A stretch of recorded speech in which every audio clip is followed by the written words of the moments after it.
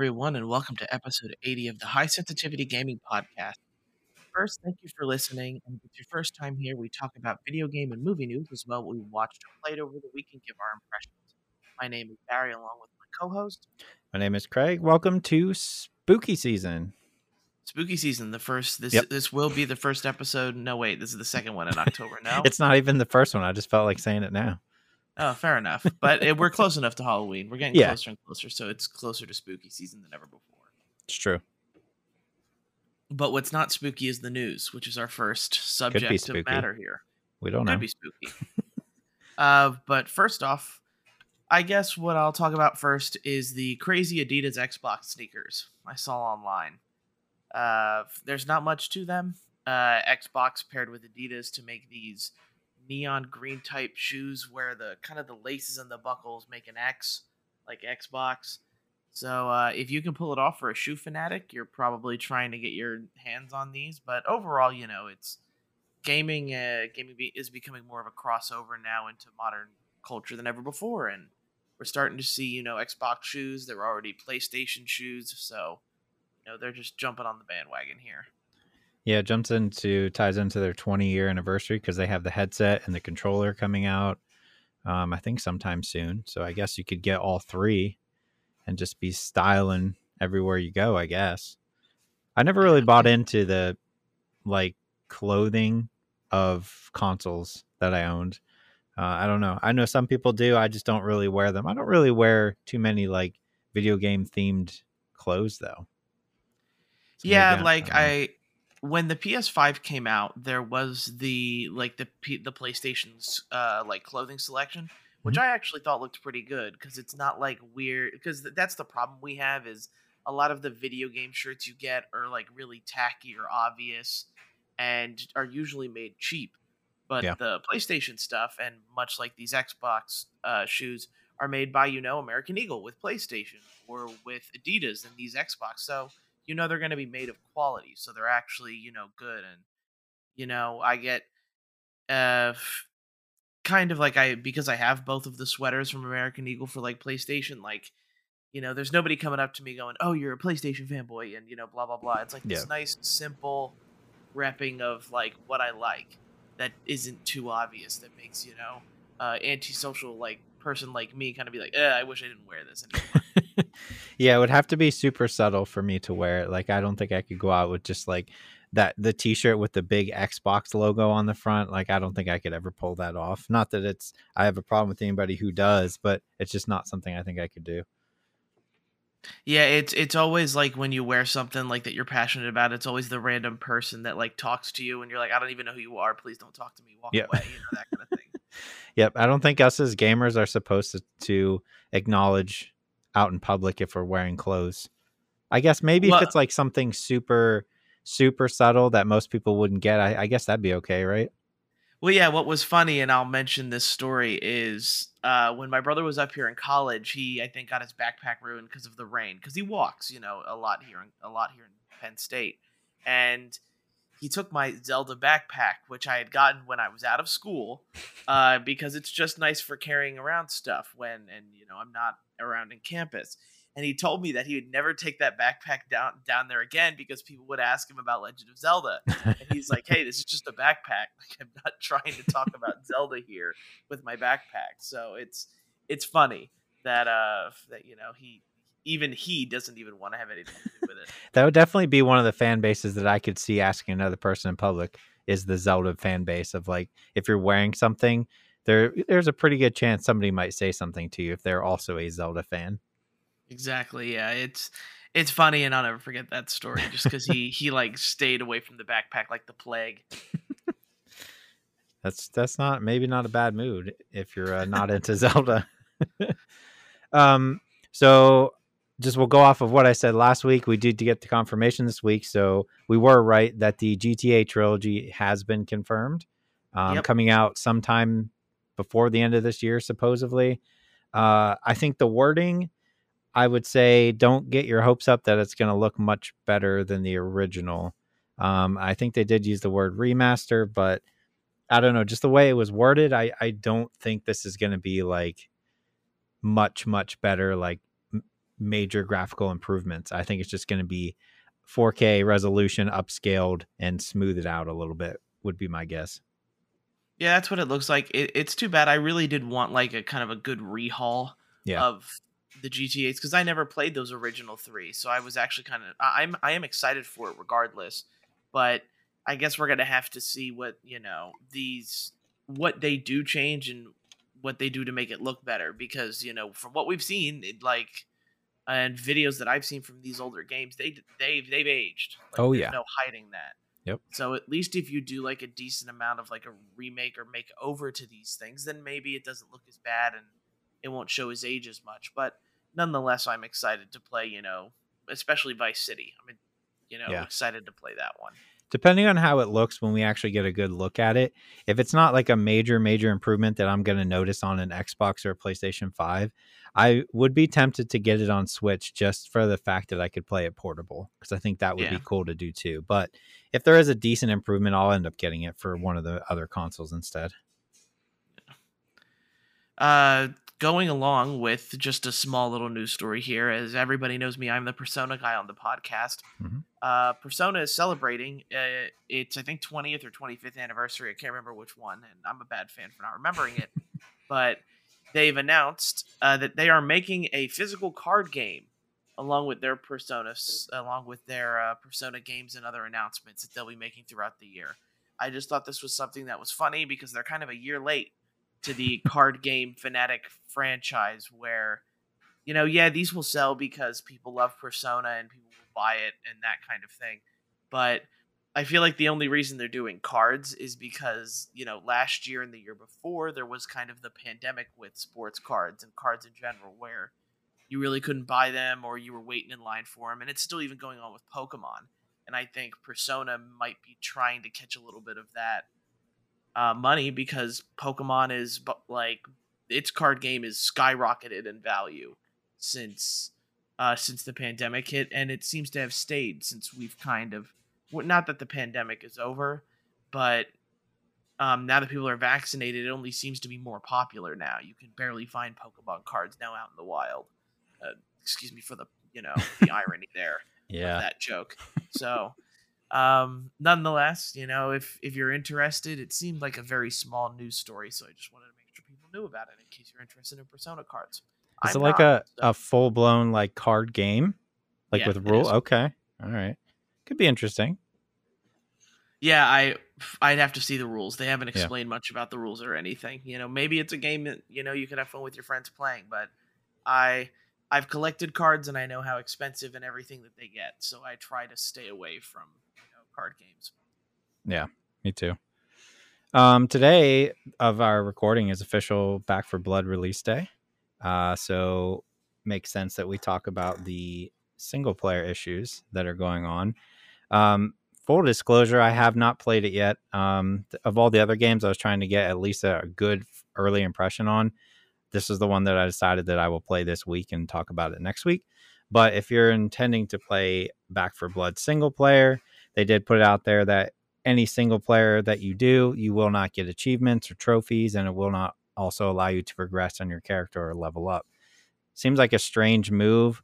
I can see what their thought process is, that maybe you could kind of use it to cheese your way up for, progression, I guess. But to me, that's a big hit. I don't know how many of my friends are going to be playing this game, and trying to play a co-op game like this with randoms never usually goes well.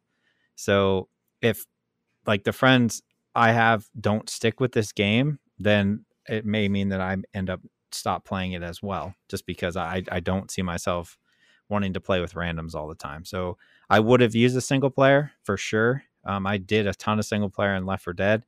It was just kind of a bummer to see that. Yeah, I do have a little bit of Back 4 Blood early impressions, but I'm going to save that for games. Like I literally played half an hour before we got into the podcast here, so I'll save my Back 4 Blood early impressions there.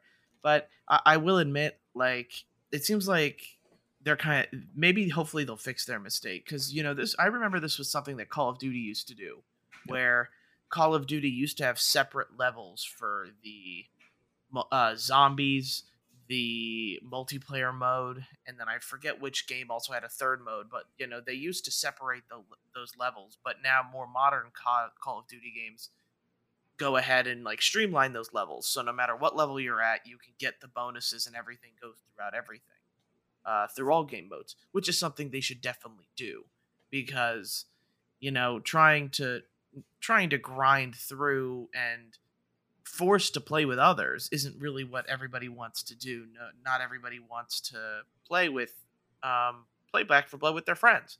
It's as much as there is a 4-player co-op focus to the game. Not everybody wants to do that. Not everybody wants to play that way. So it kind of just feels like you're alienating a part of your, while probably small, a small part of your demographic who want to play your game. Yeah, I agree. It just seemed kind of something they didn't need to happen. So it may end up hurting them. It may not. Well, I guess we'll find out. But hopefully I can find at least one other person, preferably 3 other people, who will continue to play this to at least get through the campaign. Yeah, and we'll talk about more campaign in the early impressions part. While we're speaking of stuff that released, we're going to go ahead and talk about the Switch OLED release and how it's kind of mixed in a lot of ways.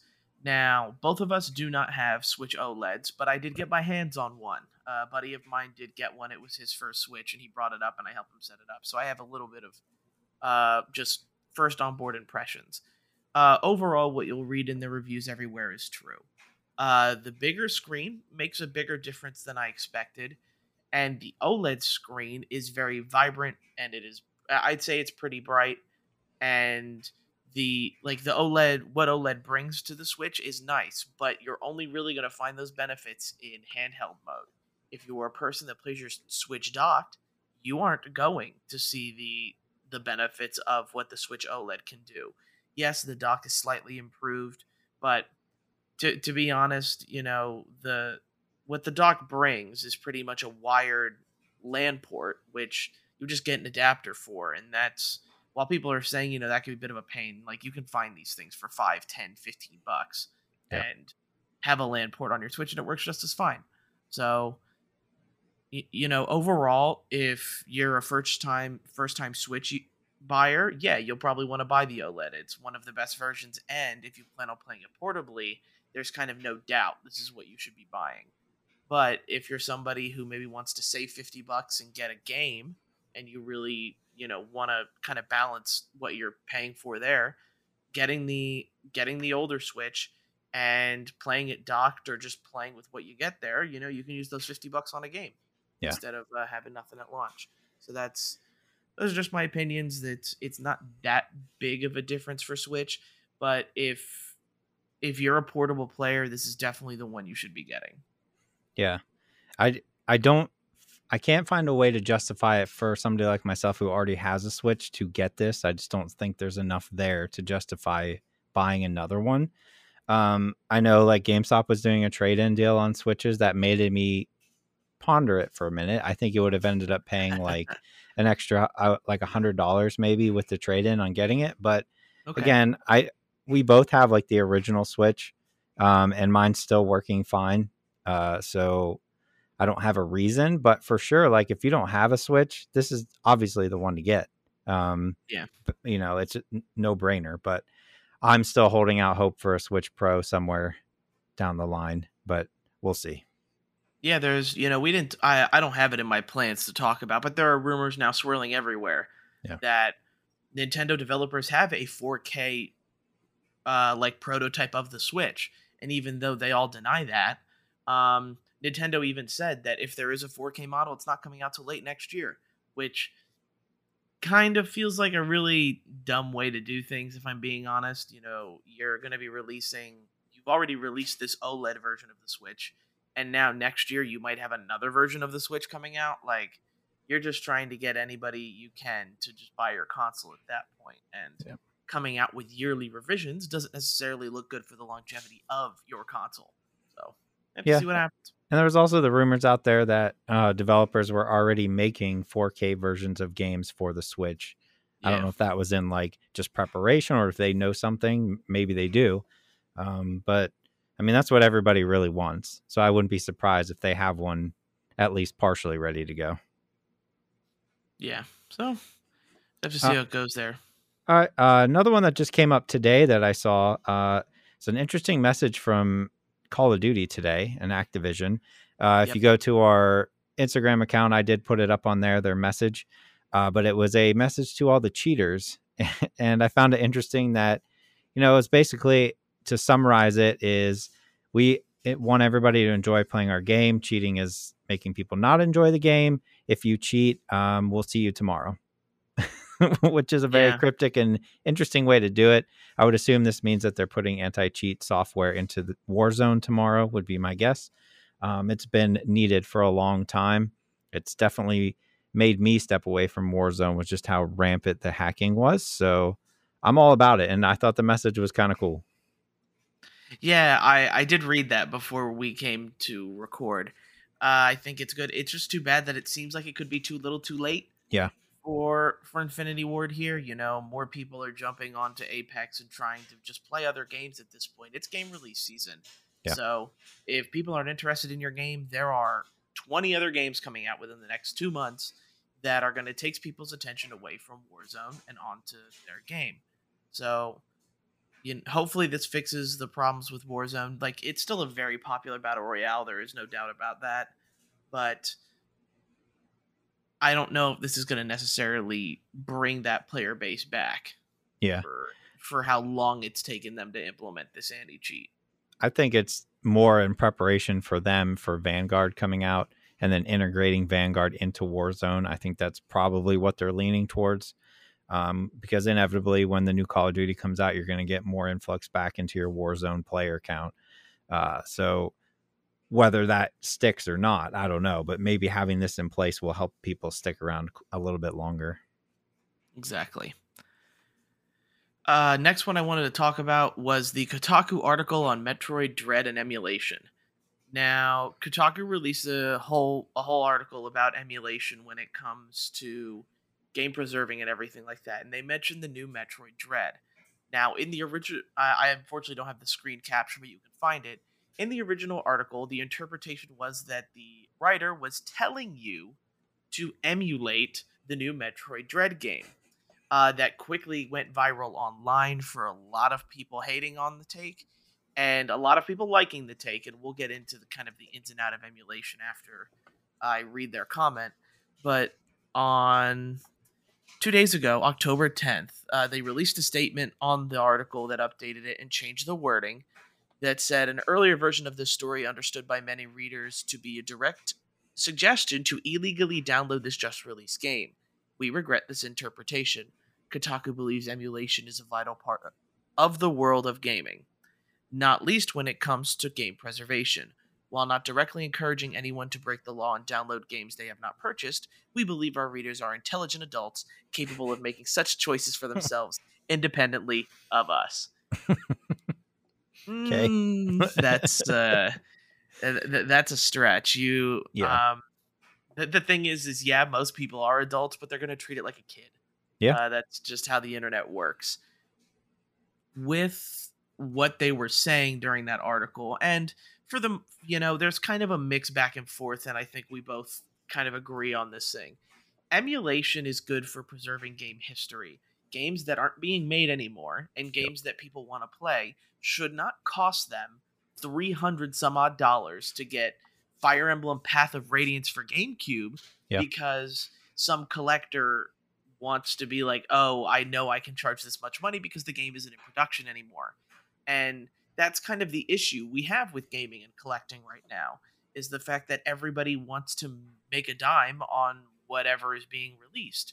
So in that kind of case, I do agree with emulation. It's a vital part of preserving history of gaming because as consoles get older, like the N64 and GameCube, it's going to be harder to fix these devices and it's going to be harder to play games on them. So emulating is a great way to preserve that software because it's just code and it's based on an application in the internet where the internet's forever and God forbid the internet dies or something or go down. It's going to have a permanent place in history.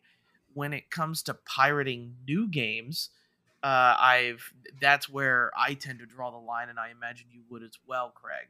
Yep. when new games are supposed to be, when you buy things, yes, you're technically, Nintendo is going to see a bigger amount of those profits than what a small developer would.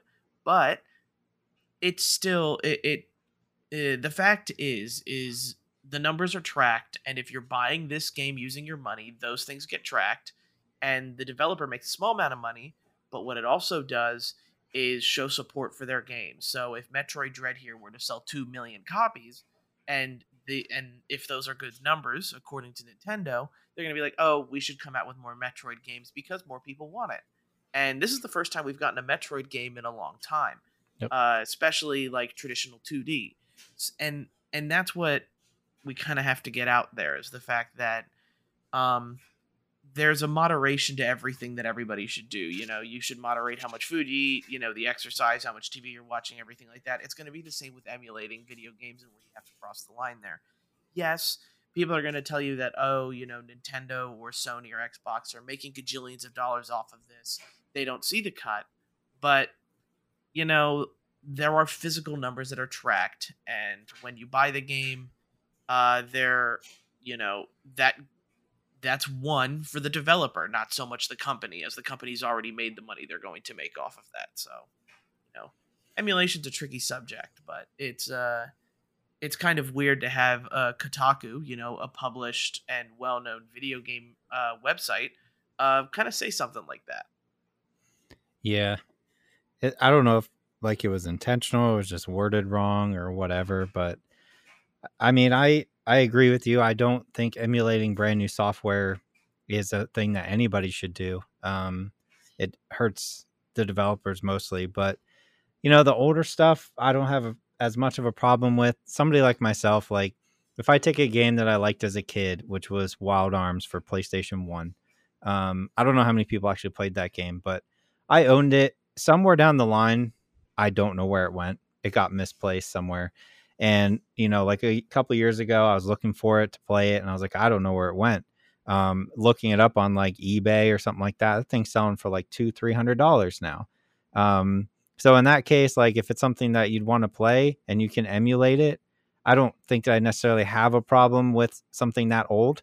But for sure, these like people who are like, oh, I can emulate all of my Switch games, which I know some people personally who do that. And like, I do not agree with that at all. But some of the older stuff, emulation does have a purpose. Mainly the, preserving aspect of it. Eventually, some of these games, maybe there are no physical copies anymore, and as long as we have them somewhere stored on the internet for future generations to play, then that, to me, that's a plus. Yeah.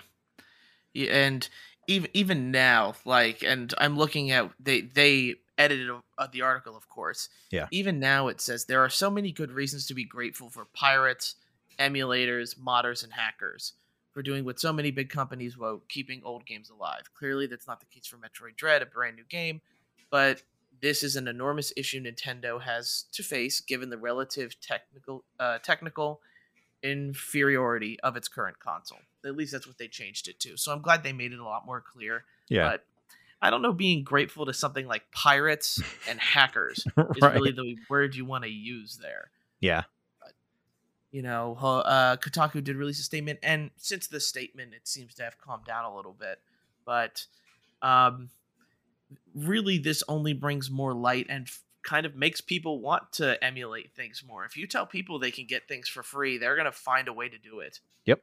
And while probably emulating these Switch games takes a lot of time to learn, download a bunch of programs and everything like that, once they do it, it sounds like you could get almost any game you wanted for free. And that's, for somebody like us who plays a lot of games, man, if we could get all our Switch games or every game that we ever got for free, we'd be saving a ton of money. Yep. So, yeah, that's the way to think it, because now they've only brought more light to that kind of scene. True. Very true. You want to get controversial? Let's get controversial. How about that? All right, let's talk about the PlayStation 5 and Best Buy Total Tech. Let's get controversial up in here. I think this is a fair story to bring up. Earlier this week, we had PlayStation 5s, which are still impossible to find for the most part, available on BestBuy.com, but only if you were a registered Total Tech member. Total Tech, for those who don't know, is $200 a year. I guess you could look at it as a membership program, kind of like a Costco or Sam's Club, but with more added benefits than a Costco or Sam's Club. A lot of people are up in arms about it. I have mixed feelings on the whole issue. What do you think? I'm pretty much the same way. Like, Yeah. the main issue I have is with people calling it scalping. Right. Trying to be like, oh, I can just get the PlayStation from a scalper for just as much money. Mm-hmm. What Best Buy isn't doing is really scalping at all. Scalping, in really the sense of the word, is taking a product you bought for 500 and upselling it for 700. And this is just numbers I'm using based on what we've been given so far with the Total Tech and Best Buy. The difference here is that there is no added benefit to you to be buying that console for $700. Whereas with Best Buy's Total Tech program, you can get you will get added benefits to that, whether it's, from what I've read, the protection base, the free services and everything like that. So there is positive benefits to doing it. But because everybody's still because these consoles are so hard to get right now, people are up in arms because, this isn't how they expected the future to be here. It's kind of unfortunate as to with a lot of these sites and everything like that. If you want to get a PS5 from Costco or Sam's Club, you have to have the membership and whatnot, or you buy the temporary one. I'm not sure how they do their memberships, to be completely honest. Yeah. But this is how it works now. Everybody is trying to get you on a yearly subscription base with benefits that you want or make sense to you. And it's the same thing with Netflix. And I think you could even apply this to kind of the Disney Plus method here, where you pay monthly for that. But if you want to watch a movie that's brand new, you have to pay $30 in order to see some of those new movies. And I didn't hear anybody say this was scalping on that end of things. So even though technically you're paying closer to, $30 to, $60 to watch this movie, because you not only have to pay the base price, but also the subscription fee. So, it's not the coolest move. I can see where I can agree with people with that, especially with especially with people who don't have the extra $200 to get a console. I can see why that is not a fair move on their point, but it's not scalping. Yeah, I would say I would have an issue with it if they only sold consoles this way from here on out. Right? Yeah. If every time they sell an Xbox or PlayStation, you have to have the Total Tech membership, then I could see that's a problem, right? But I don't think that's what they're doing. I think it's just going to be select times, and people are going to have to come to terms with the fact that they're probably going to do it again with the Xbox, probably graphics cards, I would imagine, the Switch OLED maybe, and then probably Black Friday deals in general, right? I just think this is the way it's going to be for a lot of items that people really, really want. And like you had said, there is other benefits to the program. So it's not like they're just charging you $200 for the opportunity to buy an item. That's not what they're doing here. This is just kind of trying to entice people in a way to be like, here's one of a major benefit of getting it. So I again, don't have a huge problem with it as long as this isn't the norm for them to be every time we sell consoles, which I don't think they're going to do. I mean, the Disney Plus thing is a good point. Paying $30 on top of your $10 a month subscription or whatever. And I know people were upset about that, but not to this extent. They were just kind of like, well, if you didn't want to pay that, you can wait. Usually it's like a month or 2 months, and then it's on Disney Plus anyway. Black Widow's already on Disney Plus. Even just today, when I put Netflix on when I got home from work today, I had a pop-up that was like, hey, do you want to watch Netflix in 4K for only $4 more a month? And I was like, I don't know, maybe. I mean, I don't see that as like a insane thing to ask, I guess. But I know a lot of people are angry. I think it's probably going to calm down. And then once it happens again, people will be up in arms again. But I bet you they end up making a lot more sales on Total Tech now from people who will want it for the next time they do it. Yeah. everybody's trying to cut a profit, Yeah. whether it's scalpers, resellers, collectors in any way. Big corporations are no different. Nope. So, Yeah. if any way True. to make it, they will. The last piece of news that I had was it was kind of surprising to see that the Squid Game director had initial issues with getting the script sold to people. He's been trying to sell the script for Squid Game for almost 2, 3, 4 years now, and it's kind of a revelation in a way, and it's kind of funny where he never stopped trying to sell it, and eventually Netflix picked it up, and now Squid Game is the most popular franchise on Netflix. If not yet, it's going to be. And just it just goes to show, and maybe it's a small lesson here of like, even if something isn't necessarily catching the ground just yet, if you keep trying to go and keep trying to support it and give it your all, eventually it might see the light of day. And this director probably now is swimming in cash, I imagine, Yeah. and is probably really happy with how everything turned out. We talked about it on last episode. Squid Game is a fantastic show, and people are watching it because it's a fantastic show and interesting in concepts as well. So Yeah, good for him. I good for also him. read that, and like just sticking with it and knowing that what he had was something special is cool to hear. So I'm glad he stuck with it and that all of us got to experience it because it is a phenomenal show. Exactly. We'll go ahead and go into games this week, which because it's release season, we got video games. Oh, We yeah. we got some. For me, it's going to be Metroid Dread, Far Cry 6, and as I mentioned at the top of news, Back for Blood early impressions. What did you Okay. end up playing this week? I got some early Metroid Dread impressions, like early, just played today. Some early Tales of Arise. I finished Alan Wake Remastered, and I did play the Battlefield beta. All right, so look at this. We got tons of games to Yeah, we talk do. about here. I'll start off with Metroid Dread, and you said Sure. you got very early impressions Yeah, here. like half hour. Yeah, I've at least played for 3 hours, I Okay. think. So Metroid Dread, and if you guys have never heard of this, it's a Metroidvania type of game where you are a character on a 2D plane and you are kind of traveling through rooms, through dungeon type areas where you kind of clear them. You kind of get a power up to travel back to somewhere else to unlock a new area, and that's kind of the Metroidvania-esque way. If you haven't heard of that term, if you've heard of Ori Will of the Wisps or Hollow Knight, those tend to be the two comparisons to a Metroidvania. And with Metroid Dread, it continues to be excellent in that type of genre of game. For me, I'm not the biggest fan of Metroidvanias. I did play Ori and have fun with it, but I had a hard time sticking with it. With Metroid Dread, these first 3 hours have been phenomenally fun, frustrating, but fun. Yeah.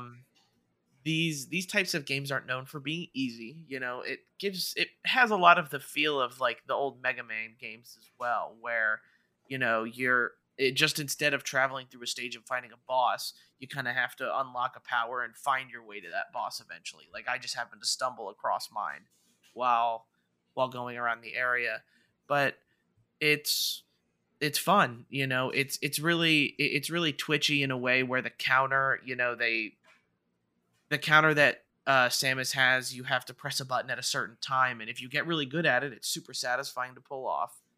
The gameplay itself is fun. The main thing I guess people will have a gripe with is Metroid Dread is running on the Nintendo Switch, and it runs pretty well, but it is not like this fantastic Dread, set piece game in a way. It is a 2D side scroller in every sense of the word, and because of that, you're going to have people that are immediately turned off because they're going to see 2D side scroller and they're going to be like, "Oh, I'm not interested in this game." And maybe that's where people would really prefer to have like a Metroid Prime where it's this first person shooter, things people are more used to now and like those type of games where Metroid Dread is a fantastic 2D side scroller. It's just too bad that because of the way this game is with its side story, with the way the game is built, you're going to automatically have people who aren't interested in it at all. And that's what's kind of sad about Metroid Dread, because everything else is great about it, other than the fact that a younger crowd probably is going to look at this game and go, I don't want to play that. Yeah. I think the 2D side scroller Metroidvania style game has made a little bit of a comeback. I played so much Metroid on the Nintendo when I was growing up as a kid, and like immediately starting playing this game, I was having like flashbacks to that, and in a good way. So for somebody like me who grew up with the original, which was a 2D side scroller, I appreciated that they took that formula and improved upon it. The counter is a big help. If I could have had a map when I was a kid of Metroid on the Nintendo, my goodness, my life would have been so much easier because I never knew where I was supposed to go. And I think that's kind of the point of Metroid, where you have to find your upgrades, which will allow you to progress. That's all the same with Metroid Dread. And again, I haven't played a whole lot yet, but like the counter feels good, sliding feels good, just shooting the enemies feels good. And I don't know the name of the robots. At least Emmy. right now, yeah, I can't kill them as of yet. Are very cool. It adds a little tense moment in there trying to get away from them. But I think it's a cool game. I think it'll do reasonably well. I just don't think it's going to be like a blockbuster hit for Nintendo, which is kind of a bummer because we could always use more Metroid. Yeah, and you mentioned the Emmy part. That's probably one of the most fun parts of the game. As Yeah. gamers, we're used to being able to destroy everything and do whatever we want and get past any challenge we can.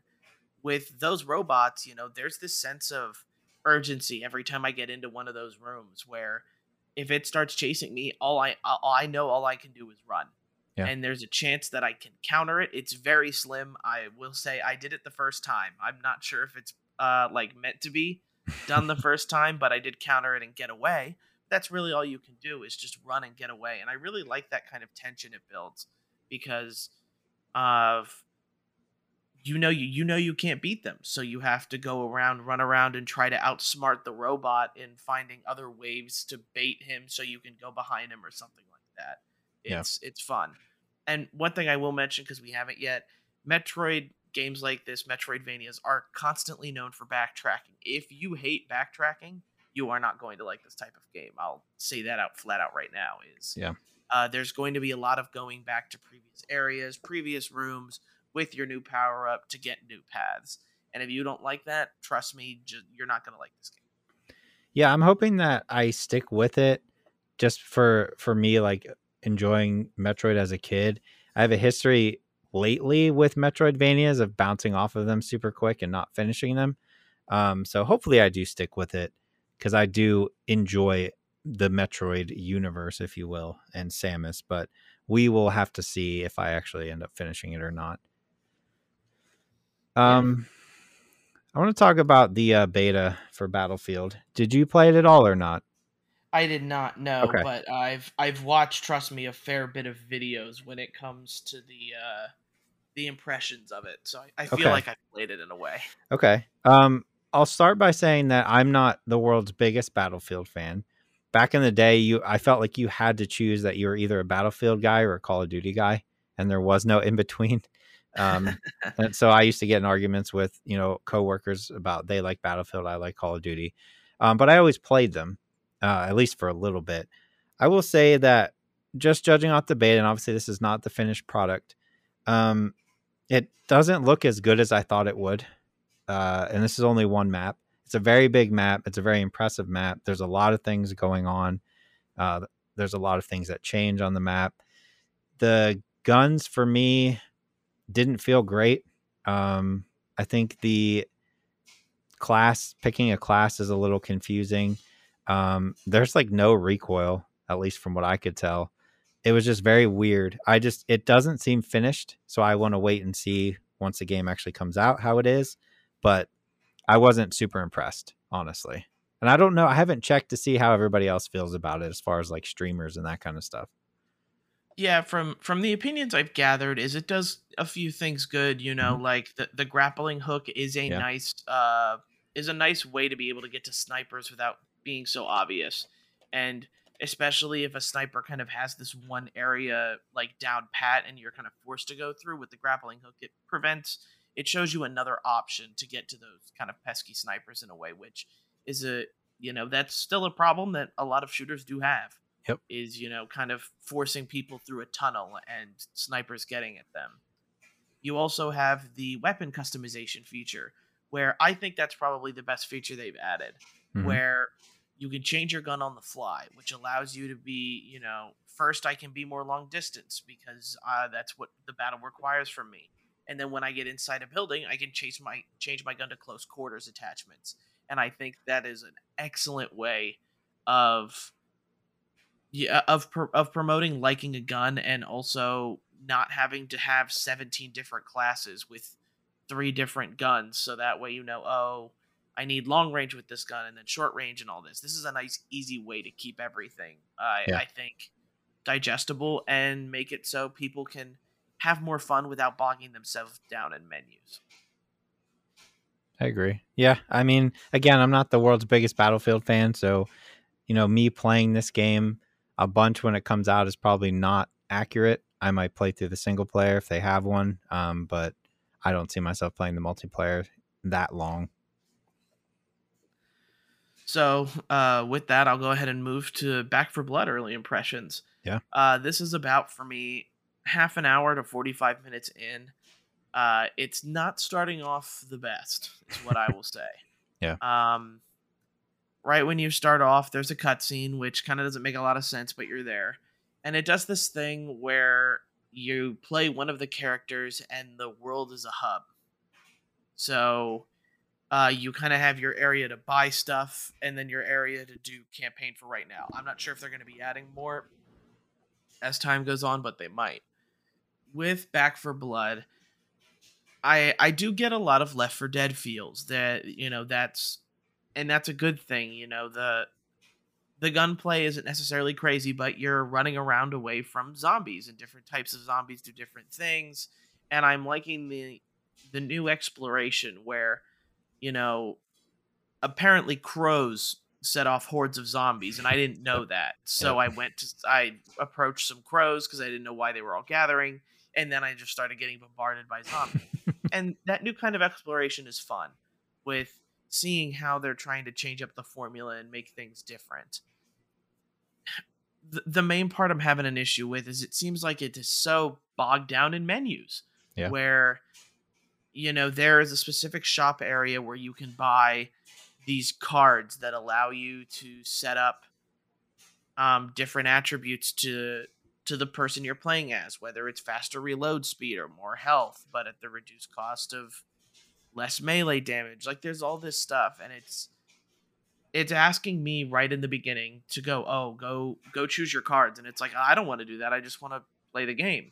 Mm-hmm. And then it's asking you to create a deck or a starter, and it's like, I don't want to do that. I just want to play the game. Like, it just seems to be getting in its own way of what people want to do, which is play this game co-op. I will say this game is very heavily based in co-op, playing with friends and shooting zombies and running away from a horde. That's what people want to do, and you're kind of bogging it down with all of these menus and everything like that. And again, I'm early in the game, so I'm not sure, and very early impressions in general. I'm not sure if this gets better as long as I'm just playing with my friends, but that's it. People were so hyped for this game because they wanted it to be Left 4 Dead 4. And while I think a lot of that stuff is there, I also think it's been microtransaction and monopolized to hell. Yeah. So. Yeah, I mean, I brought that up during the beta. Like, I think the card thing is so dumb. It's just so unnecessary. Just let us get into the co-op and let us have fun with our friends killing zombies. I don't need all that extra. And I was hoping they would kind of iron that out by the time the game came out. Doesn't seem like they did. I'm still going to give it a try. At the very least, I think I'll play through. I'll play through the campaign, and see the whole story there. But I don't know if it's going to be like Left 4 Dead 1 and 2, where I was just playing the same levels for like a good year, I think, just over and over again, just because of how much fun it is. I don't see that kind of replayability and fun value out of this yet. It could get there though, down the line. Yeah, I'm hoping I find it. I'm hoping like the fun is there with my friends. Yeah. But the whole buying cards and stuff, it just, you know what it reminds me of? It's Battlefield 2 when it first released, and everybody hated the transactions Yep. that happened with Battlefield 2. So maybe maybe eventually they just take all that stuff out and they just make it very easy to modify your character and make him fun for you. But without having the need to unlock this or do this or earn this currency or buy this currency. So, Yeah. you know, Hopefully they see that people don't want it. yeah. All right. Early impressions of Tales of Arise. About an hour in. I played a little bit last night. I played a little bit today. I did actually get to fight. That was my issue last night. I didn't get to really do anything because obviously JRPGs, the beginning is always cutscene. Yeah. Man, I get the nostalgia JRPG PlayStation 1, PlayStation 2 era vibes from this game a lot, and I like that. I think it looks beautiful. The hand drawn animated cutscenes are very cool. Yeah. Very, obviously anime style there, but I think it's pretty cool so far. The story is super confusing, which is what you always want from a JRPG. You never know what's going on. But I think the combat feels good. Like the combo based works well for me for now. I will say, like, full disclosure, I put it on for difficulty. I put it on the story mode because I didn't want to get frustrated with this game. I just wanted to experience it for what it is. And I've been having a blast so far, beating up knights and such and doing all that, all the combos. So I'm going to stick with it for sure. I know it's a super long game, so it may end up being a game that I don't finish until maybe in January or February when it gets Yeah. slow. Yeah. Because I mean, I don't know if I'm going to have 40, 50 hours with all these games coming out. I'm going to try, but we'll see. But you played a lot more than I have, right?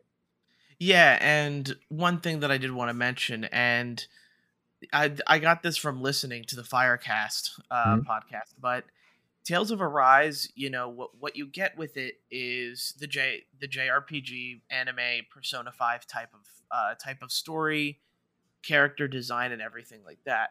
But when it comes to combat, that's where it becomes a lot different. And one of the hosts said it best. I think his name is Mike. I Mm-hmm. think, Mike Mahardy. Yep. yeah, Mike Mahardy.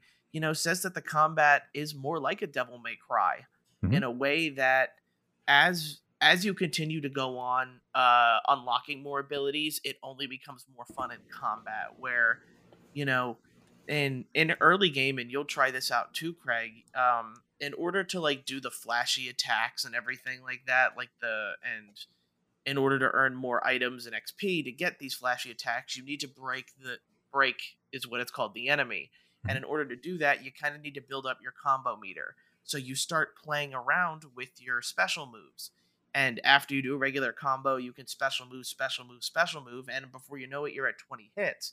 And Yeah. I really like that aspect of the game, is the figuring out portion of what your moves can do and what you can combo it into, because even your ground variants of moves have air variants as well, and you add air variants. So you can have an entire combo where you start out on the ground, push them into the air, combo them a bit more, and then spike them down. And I think that is what I find most fun with the combat, is the kind of the experience and exploration of playing with these moves. And when you start like to find out what these moves can do and how you can combo them, it just becomes more satisfying, because then you get your breaks and then you can do these cool flashy moves. So it's piece by piece, it kind of adds up into this culmination of a lot of fun. And as you get further into the game, you unlock more moves to play with. And that's the fun of it, is changing your combat in ways, and you don't have to be static. And on top of that, you can play as other characters and make combos for them and Yeah. set them to do whatever you want to do, whether it's primarily healing or being defensive and everything like that. So the combat has this level of deepness that you don't even find in Persona 5, because Persona 5 is turn based Yep. and this is more action based. If Devil May Cry is a good way to put it, but I think I could also put it in the Kingdom Hearts type of combat, where it's not a command deck, but it's still like pressing a button in order to attack and deliberately choosing your next button in order to do something else. Yeah, I like that. Especially JRPGs have figured out a way to take what worked with old style turn-based RPGs and figure out a way to make it more fast-paced. I love turn-based RPG. I love Final Fantasy. I love all that. Yeah. But Yeah. being able to turn it so that like I'm still going into a battle like you are in Tales, but then being able to run around and combo and all that, like that just keeps you engaged the whole time. Yeah. So I like the move to kind of move away from turn-based a little bit. You can still have your games that use that. That's fine. But I think this might be the better way to go for the future. Yeah. And there still is a place for turn-based combat. It Yeah. doesn't always have to be like this. I like the fact that I went from turn-based Persona 5, which is a bit more slower in a way and can be as slow as I want it to be, Mm-hmm. to this fast-paced Tales of Arise. So there's a balance that can be struck between every type of JRPG. And with Shin Megami Tensei 5 coming out later this year, that's going to be turn-based, and I know it is. So it's just a matter of that just has to find the balance of being fun turn-based. That's all it Yeah. has to do in order to be fun. Yeah. But so far it's been great. So I'm excited that I'm not just immediately being like, all right, bounced off, move on. Exactly. I do find it fun. If you ever want to laugh, you can go into the Tales of Arise reviews on Steam, and it's just like 700 comments of Shion is my waifu, Shion is this, Shion is that. It's funny. But I was hyped for Tales of Arise, and I'm glad it's not only lived up to my excitement of it, but it's lived up to yours as well. Yeah, it's been fun. Next up is going to be for me Far Cry 6. Now, yes. I'm gonna be flat out here, and I'm gonna explain. One, this is kind of my first Far Cry in a while. I barely played even 3, 4, or 5, and never played 1 or 2. The reason Far Cry 6 spoke out to me is because of the Spanish Yaren Cuban influence that it has in its game, and it has that in spades. And I kind of spoke about it with Miles Morales. I'm gonna be biased with that type of game. Like I Yeah. really like Far Cry 6 because it has the Spanish culture that I like so much. It has licensed songs.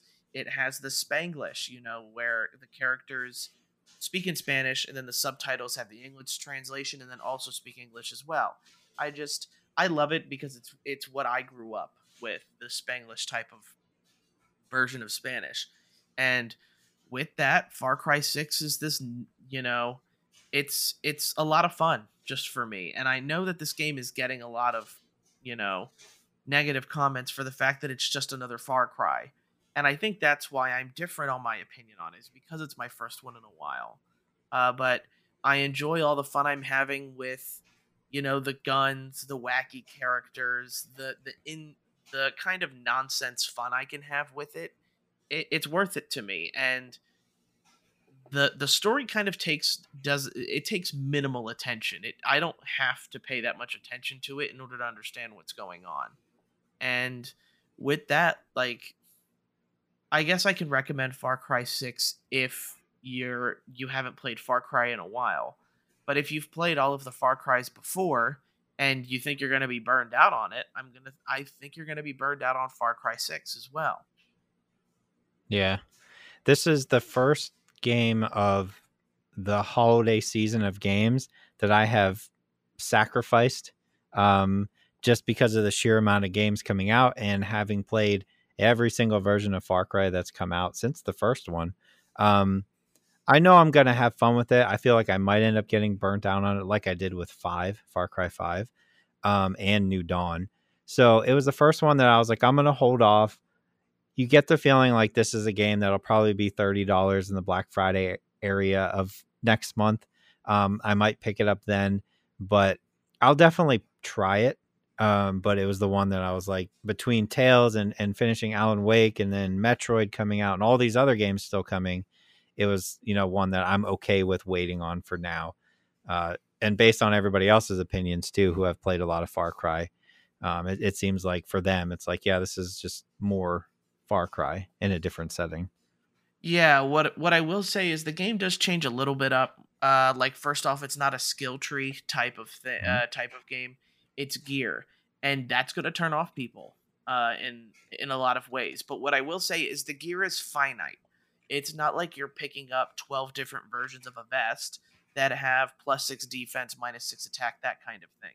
Where games like Avengers and Destiny have that. It's not like that in Far Cry, which that's the kind of gear system I don't mind.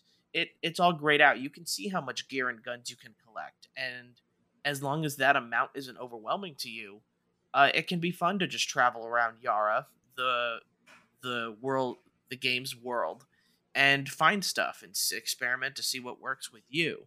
And then on top of that, they've really like what's new is the buddy system, where if you're more attack style, you can have a crocodile and you can send him out to chew up opponents.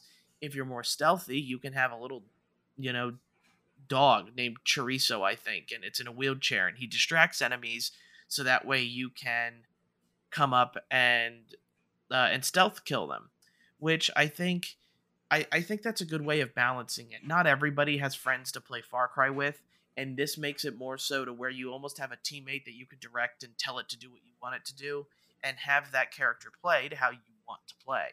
Um, and both of these editions, I'm having fun with. And again, it's my first Far Cry in a while, and your opinion may be different on that kind Yeah. of thing. But regardless, I enjoy what Far Cry 6 has brought to it, and the world they build is gorgeous. The game looks fantastic, and they I'm not sure if it's just what the game has done or if I'm just noticing it, but the motion capture for this game is very good. Like there are details in the characters' faces that I don't see in other games that are even released today.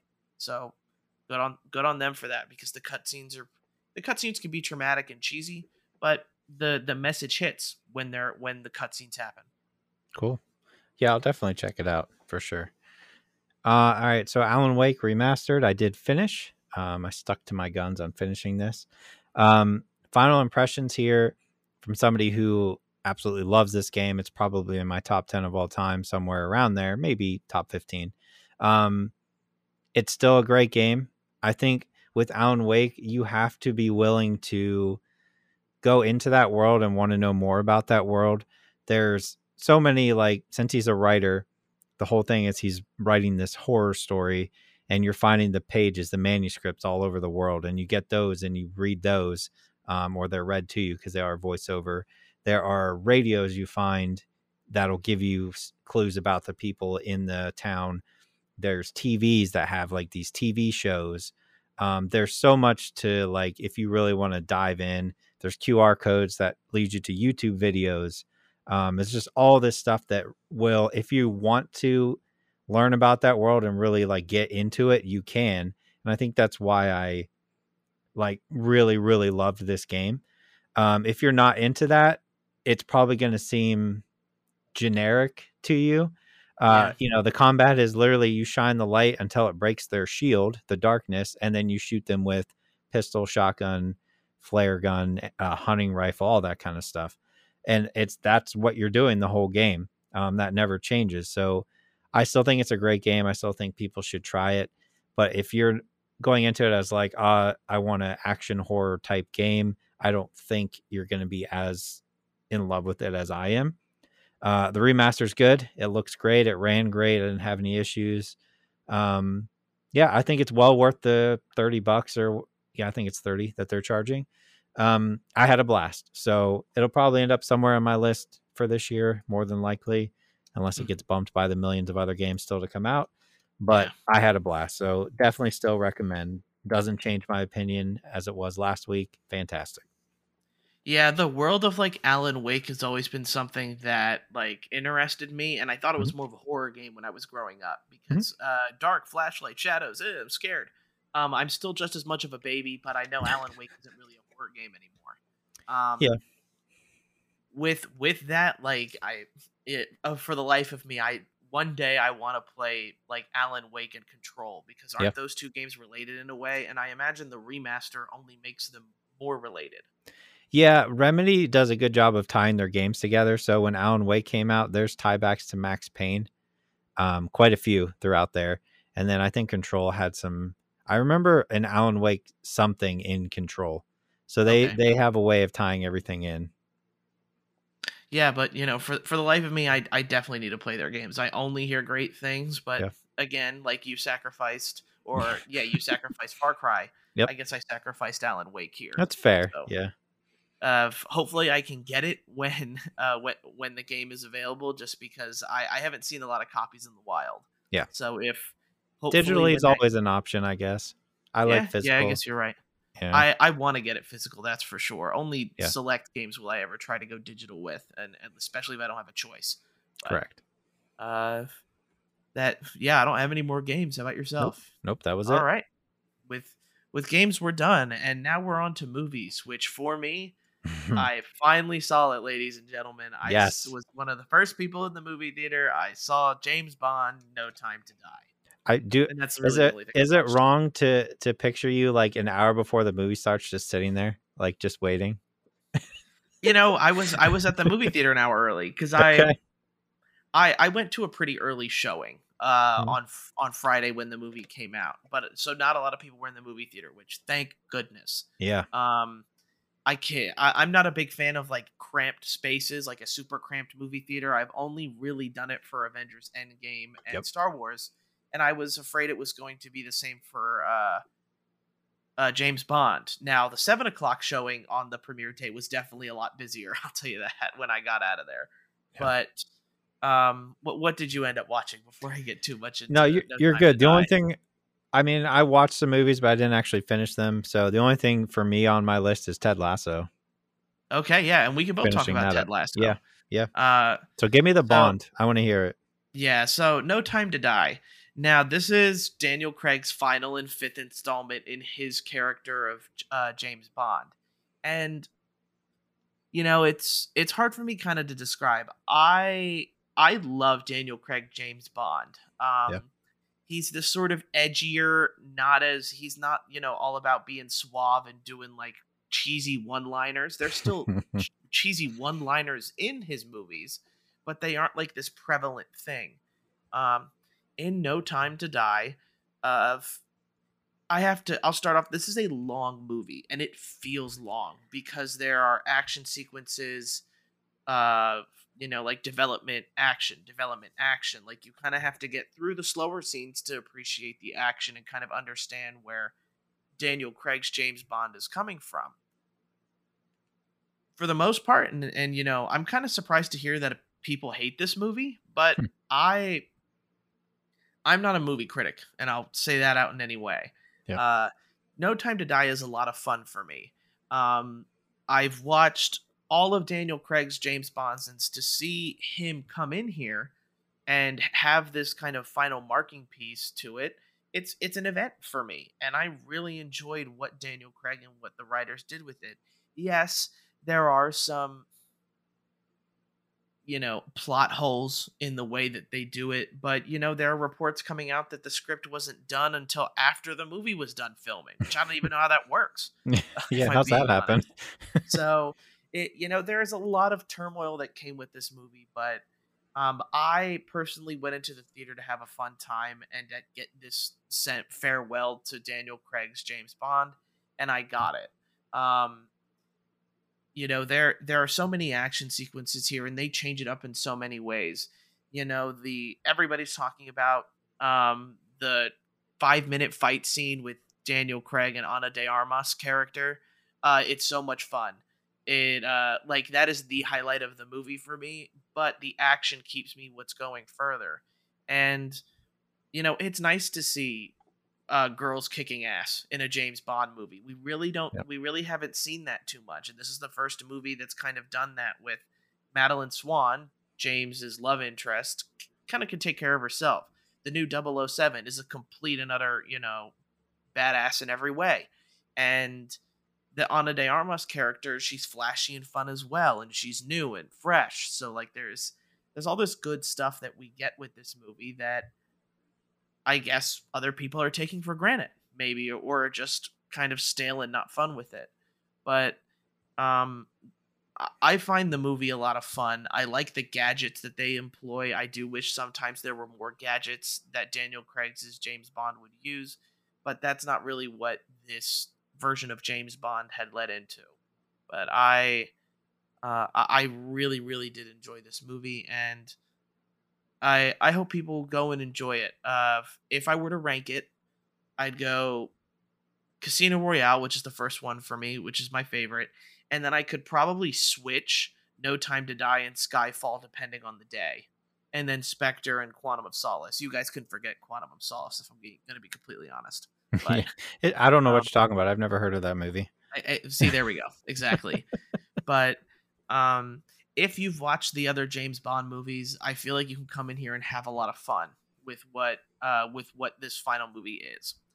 If you haven't watched the other James Bond movies, I feel like you're going to be lost. Okay. Um, in a way that probably won't make it fun to you. The action sequences will still be fun, but those slower paced scenes are going to feel even slower.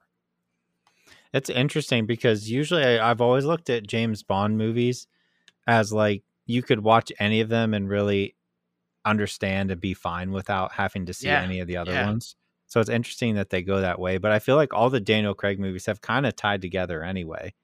yeah, Like Pierce Brosnan Bond movies are my childhood, and like you can just pick one of those randomly and watch it and be fine.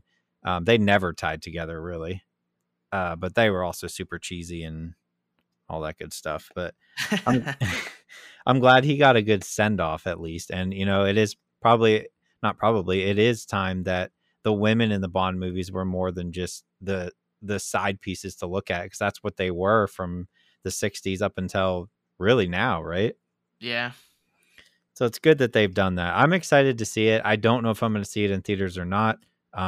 We'll see. It's just based on how long it is. I may wait to watch it at home just because I don't really feel like sitting in a theater that long, but I might. Yeah, yeah. And no, it is a long movie, and I do see people's quarrel with it. But you Yeah. know, if they kind of figured if Endgame can do it, why can't Right. they? So Right. Yeah, that's true. Do you want to talk about Ted Lasso? yeah, let's talk about We're Ted done Lasso. with season 2 is over. I'm gonna go out on a limb and say season 2 is better than season 1. What do you think? I have to agree. Yeah. Now, what they do, season one does better, I think, in the comedy Yeah. sort of version, Agreed. where season two tends to continue the more serious tones Yeah, of you Ted kind of Lasso. forget it's a comedy based show in season 2 just because there's so much deep dark stuff that they're dealing with almost every character. Yeah, and like with that, I think like in season two, like the main characters each get their time to go through what they're going through. Like I'm glad that none of these characters feel rushed into the Yeah. problems that they have and want to and go through. And let me just see here. Spoilers from here on out because Yeah, yeah, yeah. we're gonna talk spoilers. If you haven't watched Ted Lasso, Craig and I will say you should watch it. It is such 100%. a good Yep. it's such a good TV show, and the writing is what makes it fun and impeccable. And to be honest, like it's more than just a comedy, and Yeah. it's more than just kind of this serious tone that we keep talking about with season two. Yeah, I But would say that you do get a pretty much almost every character kind of gets their time to shine. The only one that I felt like I didn't really need was Coach Beard. yeah, I mean, he had his own episode, and like he's one of my favorite characters just because his ability to just kind of be in the background of a scene and just make you die laughing. I just didn't think we really needed that whole side story with him in that episode. But everybody else, like I think it was well deserved, and it really makes you care. Like you do the whole 180 switch on Jamie Tart and liking him again in yeah. this season. So it's there's a lot going on there, and you get a 180 on Nate the Great as well. Yeah, and we've been avoiding it, but Yeah, Nate's character development this season, yeah, it was really well written, hmm and I loved what they did with his character. And if again spoilers, Nate ends up betraying um Coach Lasso in a way where he goes and tells the reporter that he had a panic attack when he told everybody else that it was just a stomach ache. And then on top of that, um, he kind of lashes out at Ted about not giving him enough attention and taking credit for the stuff that he does, only to go and join West Ham United and be the yeah, coach of West Ham United, where the owner is what's her name? I'm The so ex-husband mad. of I always forget her name. Rebecca. Rebecca, yes, Yep. the owner Yep. of AFC Richmond. Yep. So I'm the way they wrote it. I'm only more excited for what season 3 actually is going to come with. I can't. I wonder where they're going to take it, because they could possibly just have so much fun and make Yeah. it funny with Yeah. season 3 because of what they're writing and everything like that with season 2. So I really want to see what happens with season 3, and hopefully it just comes out next year. But who knows how long it takes to develop something Yeah, like I this. mean, you at the end of the season get AFC Richmond getting promoted to the Premier League, where West Ham is, and like your immediate thought is, all right, well, they're obviously going to be setting up AFC Richmond and West Ham meeting each other, and it's Coach Lasso versus Nate head to head. But I think it could also be cool if you kind of set up this, this is Nate's shot because he thinks he's so much better than Ted to run his own team, and I think it would be hilarious just to see him fail, and just Yeah, absolutely be awful. I don't think that's the direction they're going to go. But they did such a good job writing his turn that, like, I can't remember for a long time thinking of a character in a TV show that I hated more than him. yeah, And that's, a testament to the writing, but also the way he's acting, because he's so convincing that he is just the worst human being on the planet. I don't know, like, I enjoy that. I enjoy feeling that kind of anger from watching a character on a TV show. yeah. And the kind of the tipping point with me is, Nate admits to Roy that he kissed his girlfriend or fiance, and Roy just goes, "Okay, dude, it's a mistake. Don't worry about it." Like, Yep. Roy's trying to like change himself. He doesn't. He's trying not to be this angry, angry Englishman all the time. So, and Roy doesn't see Nate as a threat, and that's Yeah. why he says, "Okay, it's mistakes happen." Um, him and his girlfriend talked about it, and then they moved on. And I think that was like that was just like a hint Yep. into like Nate's turn right before he lashes out at Ted Lasso, Yeah. which that's a scene in itself to talk about. The whole lashing out at Ted for what Nate thinks Ted did wrong and why he doesn't belong to be in or a coach of an English team, which he goes in Yeah, he on does. Ted. He goes off on him. I Yeah, thought, the way Roy and Nate, that whole thing with him kissing his girlfriend Keely, you're just off of him dealing with Jamie saying that he still loved Keely and how upset that made Roy. But it was just like the ultimate dig at Nate, just to be like, yeah, I'm not worried about you at all. You yeah. you literally have zero chance of taking my girlfriend. And like that is just like the biggest sting that you could think of to somebody's ego, Yeah, because in his mind he was like, yeah, I could have a chance with her, but it's literally him bringing him back down to earth and be like, you have zero shot, my guy. yeah, That was tough. yeah.